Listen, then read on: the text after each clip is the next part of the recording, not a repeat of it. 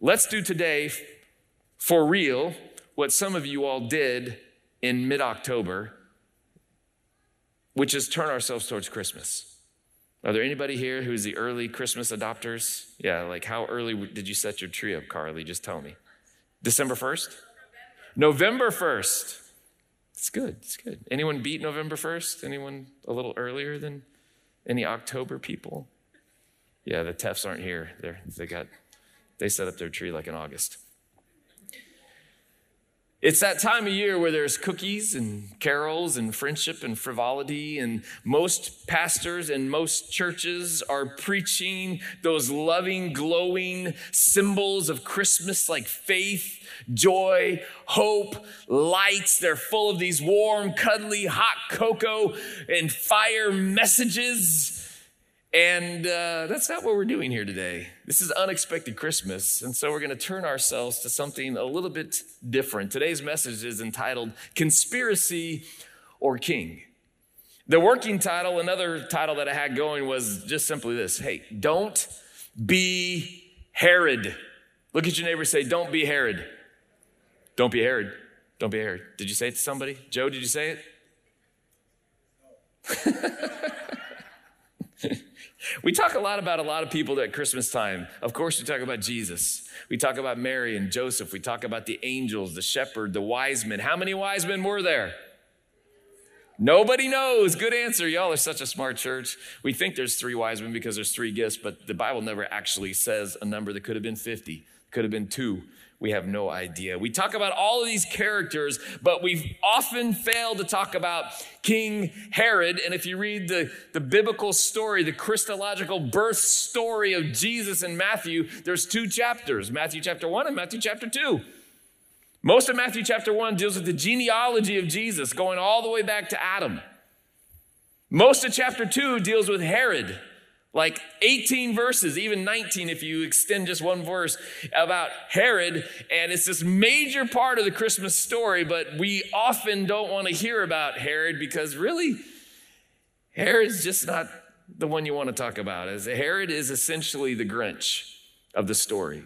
He's the Ebenezer Scrooge. Jesus showed up and Herod said, bah humbug. That's not exactly what he said, but he had a choice to make when Jesus arrived on the scene between believing that Jesus and his followers and all this story about Jesus, he didn't have followers when he was born yet, but essentially that it was a conspiracy, just another conspiracy to overthrow himself as king, Herod as king, or he could have chosen to recognize that Jesus, as we will just read here in a second in Matthew chapter 2, was actually the true king of the Jews. Herod was just a placeholder for the real king of the Jews named Jesus. Herod got to choose, and you probably know how the story went. He did not choose wisely.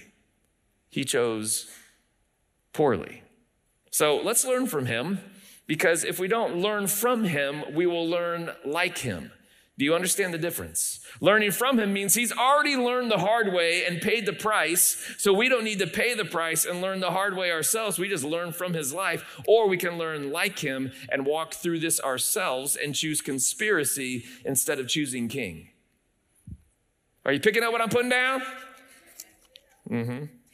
So let's hear Herod's story as told by Matthew in the Gospel of Matthew. If you want to open your Bibles to Matthew chapter 2, if you need a Bible, raise your hand, and Chris Spindler will bring you one, or Mr. Hansen will bring you one. Bop. Anyone? Some of you understood that. Matthew chapter 2, beginning in verse 1, the story of Herod. After Jesus was born in Bethlehem in Judea during the time of King Herod, Magi, these are the wise men, from the east came to Jerusalem, and they asked in Jerusalem, where is the one who has been born King of the Jews? These Magi saw his star when it rose, and now they've come to worship him. These Magi are these Eastern, really studious, wise people. They see in the stars, this star rising. They know it's the star, the King of the Jews, and they come to worship him. Verse 3, when King Herod heard this, he said, He was disturbed, and it recounts all Jerusalem was also disturbed with him. When he had called together all the people's chief priests and teachers of the law, he asked all the smartest people where the Messiah was to be born. And they replied, in Bethlehem, in Judea, for this is what is written. For this is what the prophet has written, verse 6, but you, Bethlehem, in the land of Judah, are by no means least among the rulers of Judah, for out of you will come a ruler who will shepherd my people Israel. To them, this was a no-brainer, known fact. Everybody knows the Messiah is going to be born in Bethlehem. It's been prophesied. Verse 7, then Herod called the Magi secretly. Now we're having a little conspiratorial meeting, and found out from them the exact time the star had appeared. He sent them to Bethlehem and said, hey, go and search carefully for the child, and as soon as you find him, report to me so that I too may go and worship him. And you can almost see Herod standing there with his fingers crossed behind his back, right? Tell me where the baby Jesus, the King of the Jews, is so that I can go and worship him. Verse 9, after they had heard the king, they went on their way, and the star they had seen when it rose went ahead of them until it stopped over the place where the child was. When they saw the star, they were overjoyed.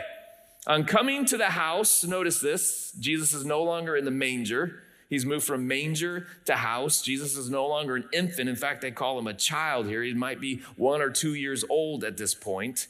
On coming to the house, they saw the child with his mother Mary, and they bowed down and they worshiped him. Then they opened their treasures and presented him with gifts of gold, frankincense, and myrrh. And having been warned in a dream not to go back to Herod, they returned to their country by another route. Verse 13, when the Magi had gone, an angel of the Lord appeared to Joseph also in a dream and said, get up, take the child and his mother and escape down to Egypt. Stay there until I tell you, for Herod is going to search for the child to kill him. Jesus. Verse 14, so he got up, took the child and his mother during the night and left for Egypt, where he stayed until the death of Herod. And so was fulfilled what the Lord had said through the prophet, out of Egypt I have called my son.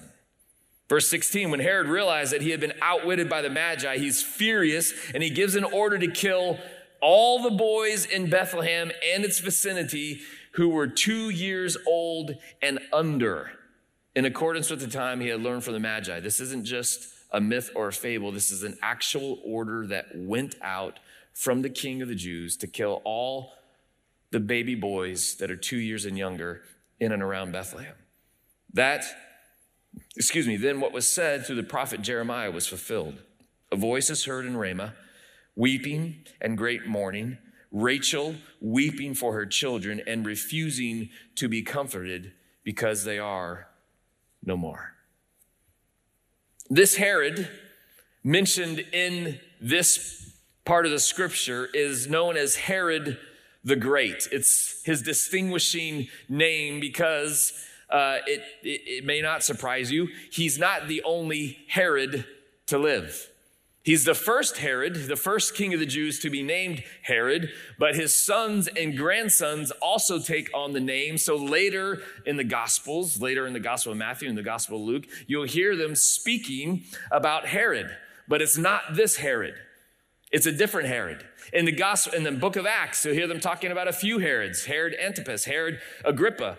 You'll hear them talking about all these Herods, and they're all not the same person, and that is important for us to note today. This is Herod the Great. Herod the Great was appointed the ruler of Judea, the nation of Judea, its surrounding regions, by Caesar Augustus. Augustus means exalted one. So we have the exalted Caesar named Octavian, who appoints Herod as king of the Jews, even though Herod is not Jewish.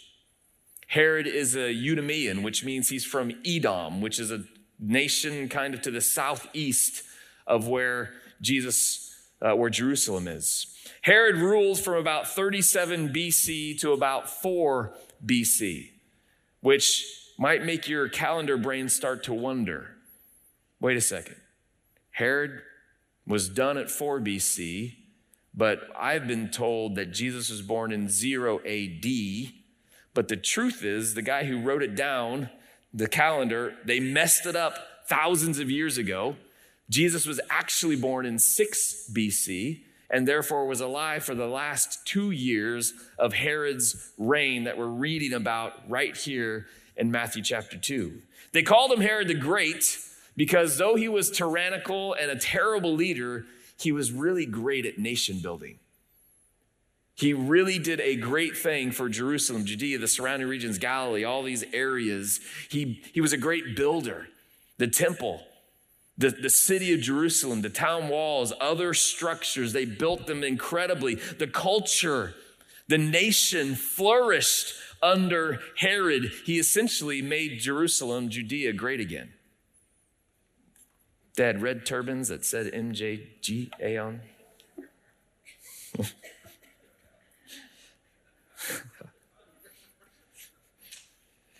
Thank you for your laughs of pity. So they called him Herod the Great, but instead of Herod the Great, maybe what they ought to have called him was Herod the Conspiracy Theorists.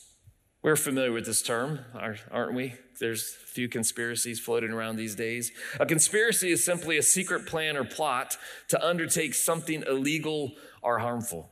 Basically, conspiracy is meant to deceive or bring about truth to somebody who is deceiving us. Like, hey, you guys were working a conspiracy and now we're making this theory to explain how you were trying to dupe us. Maybe you remember some famous conspiracies like the moon landing conspiracy.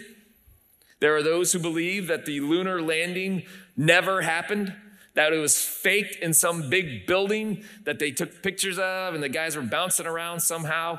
And yet, what's interesting to note is that there's hundreds and hundreds, if not thousands, of lunar rocks in laboratories all across the globe that every single scientist who's ever had one of these rocks in their hands says these are extraterrestrial.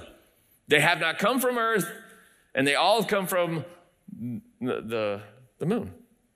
So how did we get those rocks if we never went? So that's a moon landing conspiracy. Did you know that there's a conspiracy theory that Paul McCartney died in 1966? I didn't know that till this week, that there are people who believe that Paul McCartney got in a fight with Ringo and the other Beatles, I can't remember their names, John Lennon, George Harrison, yes. That would have been a different kind of sound. And that he got in a fight with him in the studio, ran out into the road, and a car hit him, and he lost his head. The conspiracy theory actually uses the word decapitated. It's like, who thinks of this thing, right? And so from 1966 to today, because this Paul McCartney guy is still alive, right? We've been seeing a look-alike, sound-alike guy. People really believe this, and they look at the cover of Abbey Road, you know, when they're walking across the crosswalk. All three of the other Beatles are all like this, right? They got their legs like this, but Paul McCartney's legs are like this. And Paul McCartney is the only one who's not wearing shoes.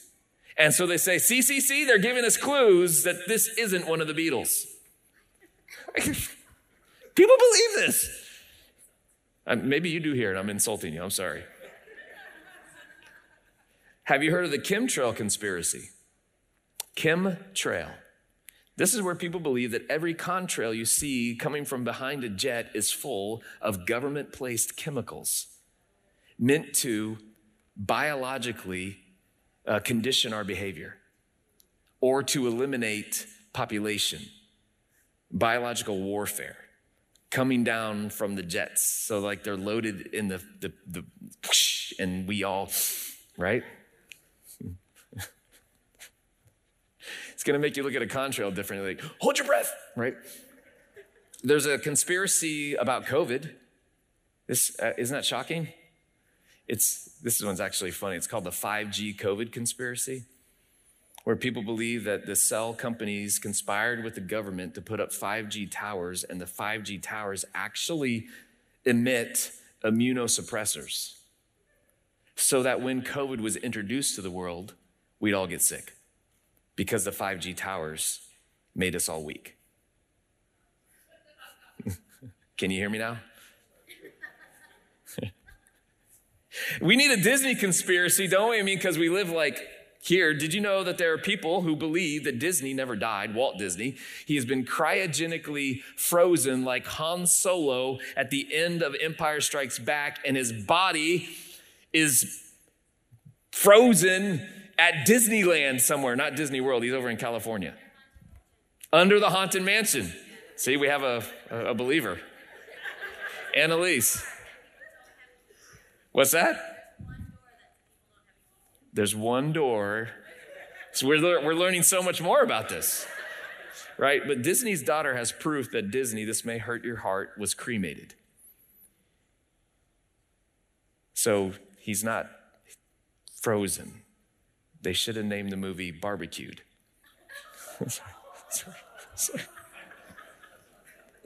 Sorry. We'll just say that this theory is a little misleading about Disney.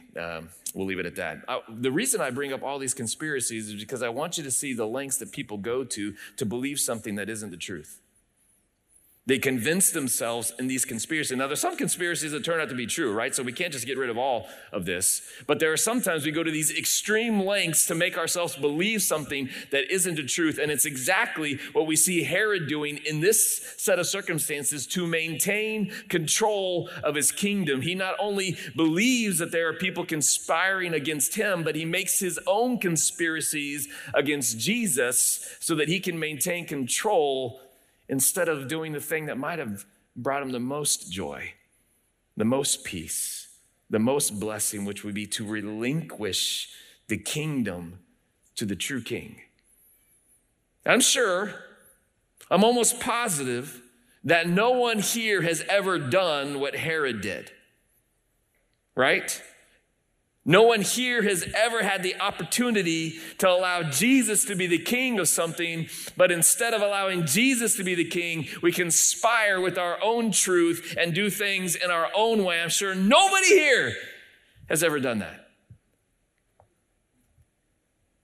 It's easy for us to judge Herod the not so great, Herod the dummy, Herod the tin hat fool, until we realize that there are some areas in our own lives, potentially, I don't want to say for sure, that we've done exactly the same thing. We have failed to relinquish control to the one who could actually bring order and peace to the areas of our lives that we're trying to maintain control over, be the king over. So there's three conspiracies that I want to lift today from the scriptures that we read that Herod participated in, that you may potentially be participating in, because it's the lesson that we can learn from Herod's part of the Christmas story. And it's a huge part of the Christmas story that we can't just pass over and get to the cookies and carols and faith, joy, hope, love, light. Three conspiracies. The first is the deception conspiracy. Everyone say deception. Yeah, Matthew, the book of Matthew was written to a specific audience. All the Gospels were written to specific audiences. Matthew wrote to Jews, specifically Greek-speaking Jews. They had been under Rome's control, Greece, their control so long that they had begun speaking the language of their oppressors. It'd be like if China invaded the United States of America 200 years from now, we'd all be speaking Chinese. It just would happen. It's what happened for the Jews. They had been invaded. They were being oppressed. So many of them became Hellenistic Jews. You might have heard this word before, meaning they're Greek-speaking Jews. And Matthew is really trying to reach this audience specifically. He's trying to convince them that this Jesus who's just been on the earth was actually the Messiah. And therefore, in Matthew, more than any of the other Gospels, he refers repeatedly to prophecies that came from the Old Testament that Jesus fulfilled. There's about 20 of them in the book of Matthew. 20 of these prophecies fulfilled. And interestingly enough, in chapter 2, the first 18 verses, we get 3 of these prophecies that Jesus has fulfilled, that Herod denies as truth. The first one is found in verse 6. We already read it. But you, Bethlehem, in the land of Judah, are by no means least among the rulers of Judah, for out of you will come a ruler who will shepherd my people Israel. This is a direct quote from Matthew to Micah chapter 5, verse 2, which was written about 700 years prior to the arrival of Jesus. 700 years they had been told this is what's going to happen. 700 years of people knowing in Bethlehem the Messiah will be born. When Herod asks his smartest people, where's he going to be born? They all was like, well, everybody knows. Micah told us 700 years ago, we've been waiting for the Messiah to arrive in Bethlehem. Herod's like, nah. I don't want to hear it.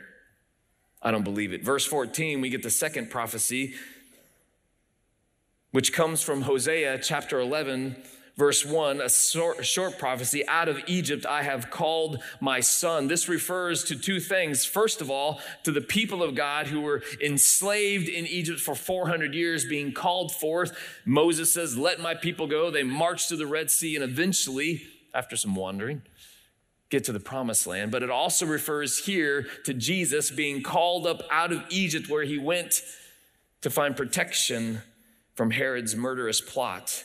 This prophecy was also written about 760 years before Jesus arrives, and Jesus fulfills it. Matthew points to it. Herod denies it. He doesn't believe it. He can't put it all together that this actually is Jesus. Verse 18, 650 years before Jesus, we read this final prophecy in our scripture today. A voice is heard in Ramah, weeping and great mourning, Rachel weeping for her children and refusing to be comforted because they are no more. This reference to Rachel is really a reference to the generational existence of Israel. Abraham, Isaac, and Jacob. Rachel is the wife of Jacob. And out of these three patriarchs, the entire nation of Israel is born. And this nation is to be a blessing to all other nations. And in this prophecy, what we're hearing is an attempt to snuff that out, to crush it. It happened first. Well, not first. It happened multiple times. But in this reference, when the people of Jerusalem were sent in exile to Babylon for 70 years, they all walked to the city of Ramah.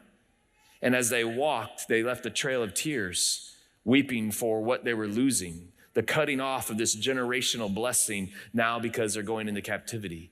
And it also refers here to this murderous plot of Herod to kill all of these baby boys. And it's all right in front of Herod. All of these prophecies that have been there for all these years that the people in his town are aware of, they know it, yet Herod blinds himself from knowing the truth. His ego wouldn't allow the truth to be true. Because if it was true, he'd lose his kingship. Because the true king of the Jews had been born. And as I was studying the idea that hit me from the Holy Spirit, which is simple. I just put it in a sentence like this. Truth, because it's old, does not stop existing as truth. Truth, just because it's old, doesn't mean it's no longer true. Herod had these prophecies, which is the truth from God's mouth. He didn't believe any of them and turned a blind eye to all of them and lived in deception. And as a result, he missed the actual king of the Jews. Just a question for each of us. How do you see this book, the Bible? Is it old? Is it antiquated? Does it run up against your ego and say things that make you go, man, that's the truth, but I don't like that truth?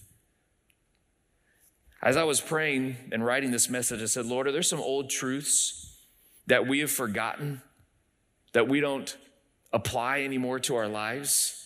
And he downloaded some things to me that I think are for somebody here in the room. It may just be for one person, each of these, but there's three that I'm going to hit real quickly. Some truths about relationships. As I prayed about it, I felt like the Lord said, do not make revenge your business, but let the Lord avenge you. Here's the old truth written 2,000 years ago or so. Do not take revenge, Romans 12:19, my dear friends, but leave room for God's wrath, for it is written, it is mine to avenge, I will repay, says the Lord. As you enter the holiday season and you bumping up to some old relationships, the Lord says to us, it's not our job to revenge. It's our job to love, to forgive, to serve, to hug, to give grace, to be merciful. And where there's error in the other person, let the Lord deal with it. It's his to avenge. It's his to handle. Give that person over to God. That's an old truth. It's still truth. Somebody may need to hear that today. How about financial? Anyone here having financial problems? You don't have to raise your hand. There's an old truth in the Bible, Malachi chapter 3, verse 10, that says, bring the whole tithe into the storehouse, that there may be food in my house. Test me in this, says the Lord Almighty, and see if I will not throw open the floodgates of heaven and pour out so much blessing that there will not be room enough to store it. The old truth of the Bible says that we are to tithe, and when we tithe, the Lord blesses all of our life, not just our money, but every area of your life is touched when you obey God in the tithe. That's an old truth. It died in the Old Testament, even though Jesus in the New Testament says you tithe as you should. But we disregard it because it's old. It's antiquated. We follow the deception conspiracy and turn our minds from it because we don't like that truth for whatever reason. Maybe that's speaking to one person in here only, and if so, the Lord be praised. Finally, decision making. Anyone here, don't have to raise your hand, have a big decision you're needing to make. Something about a job, something about having another child, adopting a child, something about going back to school, moving. I don't want to say that one because it means somebody will move. I don't want anyone to move, but maybe. Proverbs chapter 3, here's some old wisdom. Verses 5 and 6, trust in the Lord with all your heart and lean not on your own understanding. In all your ways submit to him, and he will make your paths straight. This is a kingship verse.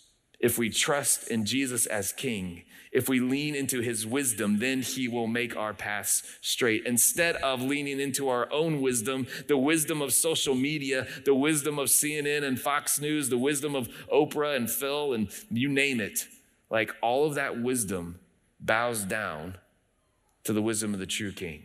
Lean on him, trust in him, and then make your decision. Amen? Amen. That's the deception conspiracy. Believing that the truth is not the truth. When John chapter 8 says, when you know the truth, it is then that you will be set free. Then you have the control conspiracy. Everyone say control? Control. Herod constantly feared that people were trying to take over his throne, to the extent that he had one of his wives murdered because he thought she was conspiring against him. Then after that, he had 3 of his sons killed for the same reason. And then after that, he had another one of his wives killed for the same reason. And then after that, he had his mother-in-law killed for the same reason. Who would ever think of killing their mother-in-law? Don't answer out loud. And then we have this horrific verse 16, where Herod orders that all the boys under the age of 2 in and around Bethlehem be murdered. Why? Because Herod doesn't want to relinquish control. And you think about it for a second, if Herod only knew who Jesus really was and what Jesus could have really done for his kingdom, and instead of having Jesus murdered, which he failed at doing, receiving him as king, what it would have meant for him personally, what it would have meant for the people of Jerusalem to have their true and rightful king in place, peace, order to the region. Now, I'm going to assume that you've never attempted to kill Jesus yourself. You've never attempted to do that because it's just not something that's possible. I mean, he's not on the earth today. However, I wonder if there's ever been a time you've tried to snuff Jesus out of your life. When you ever wanted to say, hey, I'm not sure that I want to hear the truth because the truth will then cause me to be responsible to do something. There's an accountability that'll happen if I hear the actual truth. So I'm not going to go to church because I'm afraid I'm going to hear something that's going to cost me something. I'm not going to read the word of God because I'm afraid Jesus is going to ask me to do something. I'm not going to pray and listen because I'm afraid he's going to hold me accountable to his truth. And here's the deception of the whole thing. Like, Jesus' way is the way, but the enemy wants us to believe that it's not the way. And so he begins to fill us with these lies and these mistruths that have nothing to do with the actual way of living. It'd be kind of like this. If this sounds confusing to you, let's say you had a pain in your stomach, right? And you hear that there's a doctor who's on the earth who could heal you of your stomach, but it may mean surgery. It may mean dieting. It may mean you have to change the way that you eat completely for the rest of your life. No more donuts, no more fried foods, no more pizza. And because you don't like the answer or the way that brings the remedy, you send out an order for somebody to wipe out this doctor so that you never have to deal with the truth. It's what Herod's doing in the scripture. And it's what we do when we want to avoid the truth that could actually set us free. Let's get rid of that. I don't want to deal with that. When I was having some pain in my tooth, I went to the dentist about a year ago, and then she said, you have a cavity. We need to fill it in. And then I went from the dentist chair to the financial chair. They do this now at the dentist office, right? And they say, okay, we're going to do the cavity. It's going to be like these millions of dollars. Not really. But in my mind, it's like, that's a lot of money. I'm just not going to chew on that side of my mouth anymore. I'm going to chew on this side of my mouth. And so that's what I did for another 6 months or so, until the pain over here was so bad. I went back and I'm like, I give up. I got to have the cavity filled in. And the dentist said, too late. You now need a root canal. So I could have listened to the truth early, could have had the pain dealt with early, but I didn't like the truth, so I snuffed it out. And then the root canal came. And in my mind, everyone says root canals are horrifically painful. That's what I'm believing. And so the first thing out of the dentist's mouth is like, hey, they've changed root canals. There's no problem anymore. It's incredible when you go in and you get this root canal. You're going to feel some pressure, but that's it. It'd be amazing. So I go to the root canal office. Trauma. So they put me in the chair, they do the little shot things, and then they start drilling. And it feels like somebody's jamming scissors down into my gum. And I'm like writhing in my seat, and I'm thinking, okay, this is what people are talking about when they say that root canals are painful. This must be what they're talking about. It got so bad, the pain, like I'm turning white as a ghost, I'm sweating, and I'm literally about to pass out in the chair, and they notice it. They're like, are you okay? They got their mouth like wide open. And then she's like, can you feel that? I'm like, it was the worst pain I've ever experienced, I think, in my life, happening in my gum. And I just thought this was normal root canal pain. Well, for whatever reason, they didn't numb me enough. Like they thought they had, but they hadn't. And so I was feeling all the pain, trauma, eventually get the thing. It cost me like $3,000. I tell you this whole story to say, if I just listened to the truth early, if I just listened to the truth the first time it was spoken to me and not delayed, what would have changed? I'm wondering today if the Lord has already given you directive that you are delaying. And he's saying, do it now. It just gets worse. Obey now. Do it now. Do it now. Here's the last one. Legacy conspiracy. People love a good conspiracy theory. When I talked about all these ones, we're kind of laughing and giggling, but the people eat them up. So if you have a conspiracy, whatever you're peddling, you're going to find a buyer. And that matters because what you're peddling may be damaging, may actually hurt somebody. That you believe something to be true and you're telling it to them and they follow you along in it, and then it turns out to not be true and you're hurting them. This is what Jesus said about false conspiracies. Luke chapter 17, verses 1 and 2. This is heavy. Jesus said to his disciples, things that cause people to stumble are bound to come. It's going to happen. But woe to anyone through whom they come. It would be better for them to be thrown into the sea with a millstone tied around their neck than to cause one of these little ones to stumble. Jesus is saying if you falsely lead somebody into a conspiracy theory that causes them to wander away from the truth, it'd be better for you to be plunged into the sea and to die. Unfortunately, for Herod the Great, this is exactly what he's done. His legacy of denying the truth lived on in his sons and his grandsons. Enter Herod Antipas. Antipas, I don't know how to say it, but we'll say Antipas. Herod Antipas is the son of Herod the Great. He's one of 4 people that Herod's kingdom was divided between. They call them tetrarchs after that. Maybe you read the scripture and saw the word tetrarchs. It's these 4 people that Herod the Great's kingdom got divided between. One of them is Herod Antipas. And he's in charge of the region of Galilee, where Jesus is from. And he's the guy that had an illicit relationship with his brother's wife. Her name is Herodias. And John the Baptist called him out for it. He's like, hey, man, you should not be having this relationship with your brother's wife. So what did Herod Antipas do? He had John arrested. He put him in prison. And eventually, you know the story in Matthew chapter 14, he had Jesus beheaded. John. Woo. John beheaded. This is that Herod Antipas. This is also the same Herod that when you read in Luke chapter 22, verse and 23, where Pontius Pilate has Jesus in trial. They're trying to figure out what to do with him. Pilate's like, I don't know what to do with him. Then he hears that Jesus is a Galilean. So he's like, wait, Herod's in charge of Galilee. So he sends Jesus to Herod. And Herod is there like, woo, I've been wanting to meet you, Jesus. I've heard all about you. I heard about these miracles you've been doing. So like, perform for us, miracle boy. Do something. Like magic. They put his fancy robe on him and make him look strange. Jesus just stands there stoically, does nothing. Herod gets bored of him and sends him back to Pontius Pilate. What he had not learned or had learned, either way, Herod the Great had not taught him anything about Jesus, who he was. He had informed him that maybe he was nothing. And now this is passed on to him, and he's part of the legacy of Jesus being led to his crucifixion. It's been passed along.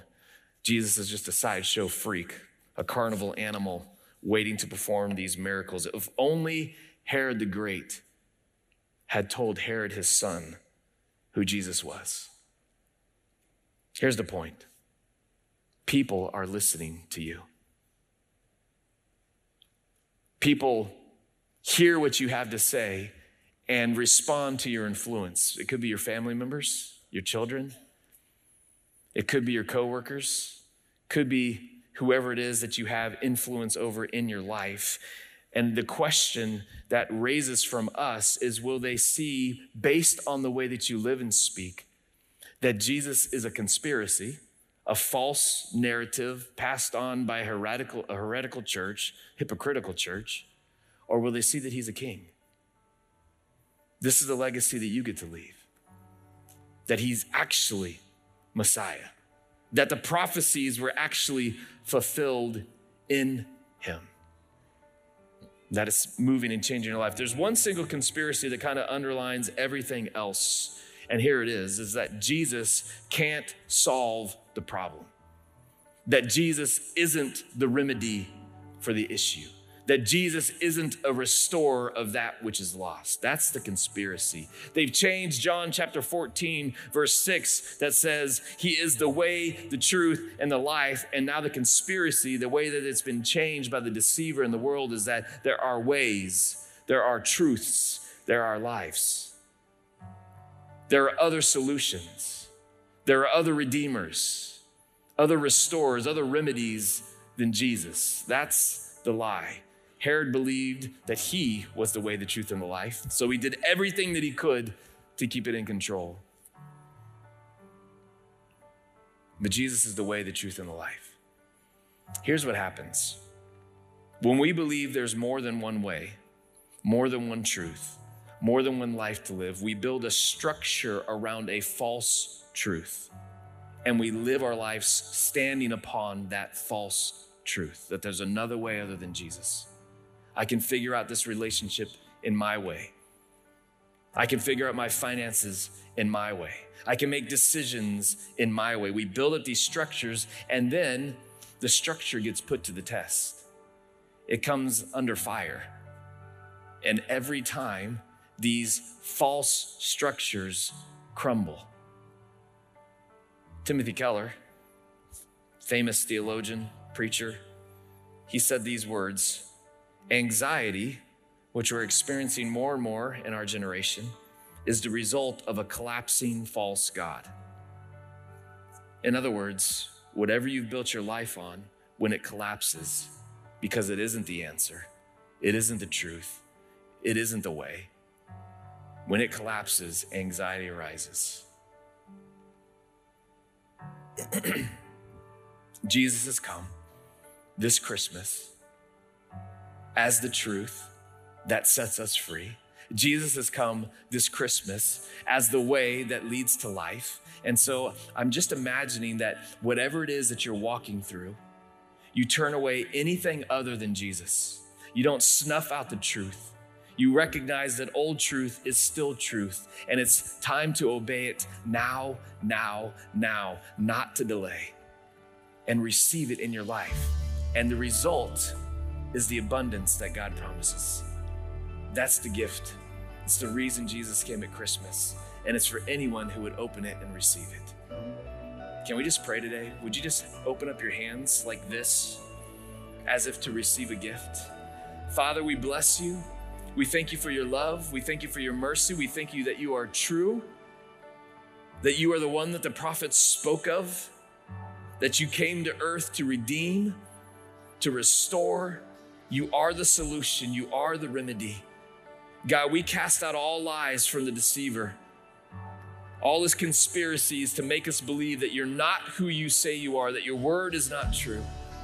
And instead, we receive from you your truth. God, I just see you placing truth in the hands of all the faithful here today. A directive from your mouth to their hearts that you're saying, this is the way, walk in it. And God, that you would give courage to every person in the room, whatever the situation they're in, to obey immediately. Anything other than immediate obedience is disobedience. So Lord, we'll be a church that obeys you, that walks from this place with a directive from your heart, from your word, from your lips. And God, I declare that it is truth.